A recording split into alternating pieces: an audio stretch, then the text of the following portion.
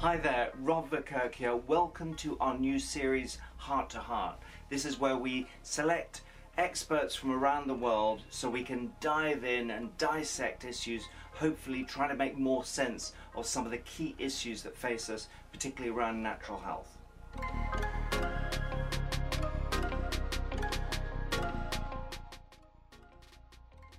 So, Mark, it's amazing to have you here in Chilworth, in our offices in the Surrey Hills. Yeah, after a year working together at the council and other projects and admiring your work and thriving off it, to actually physically be together and digging some dirt this morning, doing some gardening. Yeah, well look, vice versa. Dr Trozzi .org is where you can find all of Mark's work, and ours is ANH International.org. So and we're going to release this on both sites, so this is very much a joint effort, and it's another Chilworth conversation. Nice. But Mark, what were we doing this morning? Well, we were working in your flower beds here at your headquarters, preparing to do some organic things with the earth. So yeah, this is one of the processes that many of us feel we need to do now, which is, if we have spare bits of land, let's use it to grow some food, wholesome organic food. And you've got to think about where the seeds are coming from, you've got to think about the quality of the soil, and it's just so great, isn't it? You would normally get up and do some yoga, but yeah, today was shovel yoga. Yeah, we did a lot of shoveling. Yeah. So Mark, just for the people who don't know you, which is going to be more of our audience, tell us about your background. Sure. So I've been an emergency doctor in Canada for 25 years with a deep interest in trauma medicine, critical resuscitation. I've been teaching those for more than a decade. That's really been the mainstay of my work. When COVID was launched, I was in the emergency department, took things, initially at face value, and but both through researching, which is what a responsible doctor should do. If you hear there's a disease, you should research, try to figure out what it is and how you're going to treat it. And what I found was there was a couple of big disconnects between what was the campaign, the agenda, what the media is saying, what public health was doing, what the regulatory bodies were demanding, what the World Health Organization. That was all one big, we now know, global campaign. And then what was really happening. So when people were being told hospitals are full and people are dying of COVID, really it was predominantly not the case. Hospitals tended to be empty. If anything, people weren't coming because of the fear of COVID. So people may have been home dying of cancer, heart attacks, all kinds of things for not seeking treatment. But at a time when people were, I would go into public, because I work in a small community, people would say, "Oh, doc, what you're going through?" Like, we were really being touted as superheroes who were fighting this great pandemic. And the truth was, we weren't, we were like, for the first time in 25 years, I wasn't working hard. I had been working hard. And there was progressively a lot of pressure to go along with things that didn't make sense. There was complete denial, like vehement denial, when one started talking about treatments that worked, like zinc, like hydroxychloroquine, like ivermectin. And at the same time, there was plenty of reward. Like, if you went along with it, you could really have a real quiet time, do a lot of work on your laptop, get paid more than before. So because of those things, I stayed in the system, and continued to be myself, which is a person who thinks and speaks, which is part of our basic, people rights. And it became harder and harder. So by the end of 2020, beginning of 2021, I knew that somebody, certainly in my corner of the world in Canada, somebody had to tell the people the truth. So in an attempt to not burn bridges, I resigned I just said, I'm taking a human rights work sabbatical, which this is clearly a human rights situation. And an emergency. And clearly the big emergency. I mean, especially when you're having people being corralled into a phenomenally dangerous, misrepresented injection, or a variety of dangerous injections. So I took a complete sabbatical. I went to the media that, like in Canada, we have some real media. We have a lot of state broadcasters, but we have like Rebel News, we have Bright Light News, we have Canada Strong and Free, you know. So initially I went to Rebel News, which is one of the more significant, well-established ones, and I told them the truth about the PCRs, I told them the truth about the injections, and set up a website and just committed myself to, and my small team, committed ourselves to telling people the truth and trying to get back to a sane place where science was real and where human rights were real. And it's really, it's to my surprise. I thought, you know, once the cat's out of the bag, I thought we'd have this done a long time ago, but here we are more than a year later. And despite me doing this outside of any clinical work, yeah, I still find myself engaged with the medical regulatory bodies who are quite deeply embedded and they're big accomplices to the crimes that are going on. So that's kind of my history and how I ended up here. Now, of course, in our circle, you're famous. I mean, come on. No, I mean, really, you've been a great source of really detailed scientific knowledge, but perhaps as well for people hearing this on our platform that they have heard of you because we've covered a fair bit of your work. But if you could give us a little brief about your background. So my background is actually in ecology. It's also in sustainability, sustainable agriculture. So I've really, my career has been divided between 10 years as a scientific campaigner on environmental issues in Australia. In fact, social issues as well, because I'm very involved with Indigenous rights, Aboriginal land rights. But really the Aboriginal elders said, you know, you got to solve some of the whitefella problems. And as far as they're concerned, the degradation of the land was right up there as one of the major ones. And they're also very concerned about the poisoning of the land through agrochemicals, environmental chemicals. And so I was campaigning on those issues with a group of scientists in a NGO called the Total Environment Centre. At that time, I was one of the youngest. I was in my early 20s, and we had a crew of wise, you know, monkeys. Some of them had. It's funny that we talk about monkeys because I think we're going to talk more about that later. Yeah, we did have these elders who were people who were either very senior scientists like Professor John Pollock, who was an embryologist at Sydney University, Herbert Beecham, who was ex-chemical industry. He'd had his wake-up call. And we had this amazing collaboration, and we got a shed load of chemicals taken off the market, and we built relationships with doctors working in the field of chemical sensitivities, but also we were working on other issues such as deforestation. So I then went back to academia. I went back to Imperial College, where I was going to go 10 years earlier. Got a distinction in my master's, straight into a PhD, which I did actually at Imperial College in 2 years, which you can't do anymore. And then went straight into 7 years of postdoc.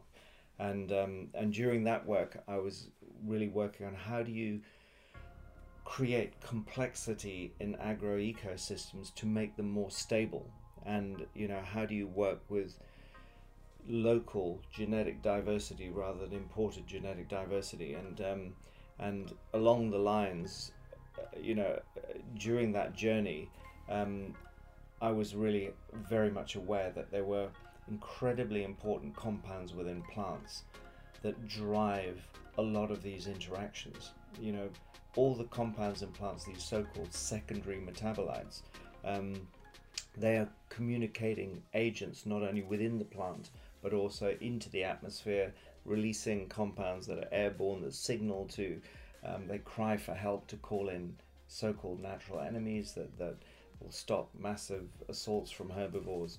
And in that process, you've got to kind of, the more you look after that plant, the richer the soil, you know, when the water conservation is just right, so you're not, you know, you've got your drainage right, the plant thrives, and it thrives when it's in a community of other plants. So this idea of monoculturing and having to use a bunch of chemicals to maintain that monoculture didn't make any sense. So I went from that.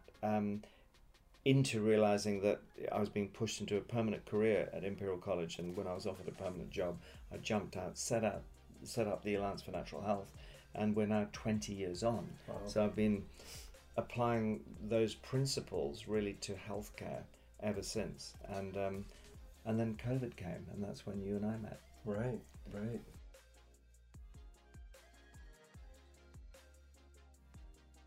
Excellent. So Rob, it's interesting, a whole lot of new, I guess to be nice, I'll call it, technology's been rolled out since the COVID era began. And it's been a lot to do with genetics. So for instance, the PCR test has been this duplicating of fragments of genetic material in people's noses essentially, and looking at infectious disease from a point of view of fragments of genetic material. But even more importantly than that, now we have these non-vaccines, as I would call them, these injections, which they have a variety of ingredients that aren't disclosed, but the ones that are disclosed, they're now, messing around with the human genetic machinery. So we have people receiving injections, whether it's of messenger RNA for this patented, modified, hyper-persistent and toxic weaponized version of the coronavirus spike protein, or having injections where you're delivering by, another method, but delivering into the human actual DNA, double-stranded DNA that relates to the same weaponized spike protein. So, and it's interesting, one thing I've learned through this process from getting to work with yourself and many others, and really opening to a much more diverse form of scientists than I was previously working with for the last 25 years. One thing's been very clear is that this industry, this pharmacology industry, like a lot of industries that concern me these days, and I know they concern you too, they oversimplify things, and they like to point our nose at one thing and ignore everything else. So there's so much focus on genetic dabbling as a solution to our problems, and in the context of this, we know that, and we've evidence I've presented on our site before from human liver cells and other research showing that not only can this genetic material come into our body and take over some of our cellular machinery and have us poisoning ourselves with this toxic spike protein, but as well, there's the very real element of this getting incorporated into the human genetic code. Who knows? You've presented measuring the proteinaceous content of these injections and said, hey, there's a whole bunch more stuff here that they're not disclosing. So who knows what else is being done with the human genetic code? So my question, Rob, is it's not that simple. Messing around with human genetics is not that simple. We've been sort of conditioned to think, well, if you get the genes right, that's what the body turns out to be. But you've discussed before, and I'd love you to share with the audience, like the greater complexity of the connection between genes and our existence. Yeah, look, it's a really interesting question, Mark. The bottom line is, maybe in 100 years' time, if we look back at this era, even if we look back another 70 years and we look at the post-World War II era, we may see it as the petrochemical era, where petrochemicals were the basis for a lot of the technological innovations. So we saw pharmaceuticals that were patented. They were new to nature. They had to be new to nature, despite the fact that 75% of pharmaceuticals originate from a molecular structure that's been found in nature. But that has to be altered. So we still see this conflict now between, for example, herbal medicine or the dietary supplement industry that uses a lot of dietary supplements based on plant-based materials that are unmodified from nature. Some of them are biosynthetic or totally synthetic and copies, but the average person doesn't understand the distinction.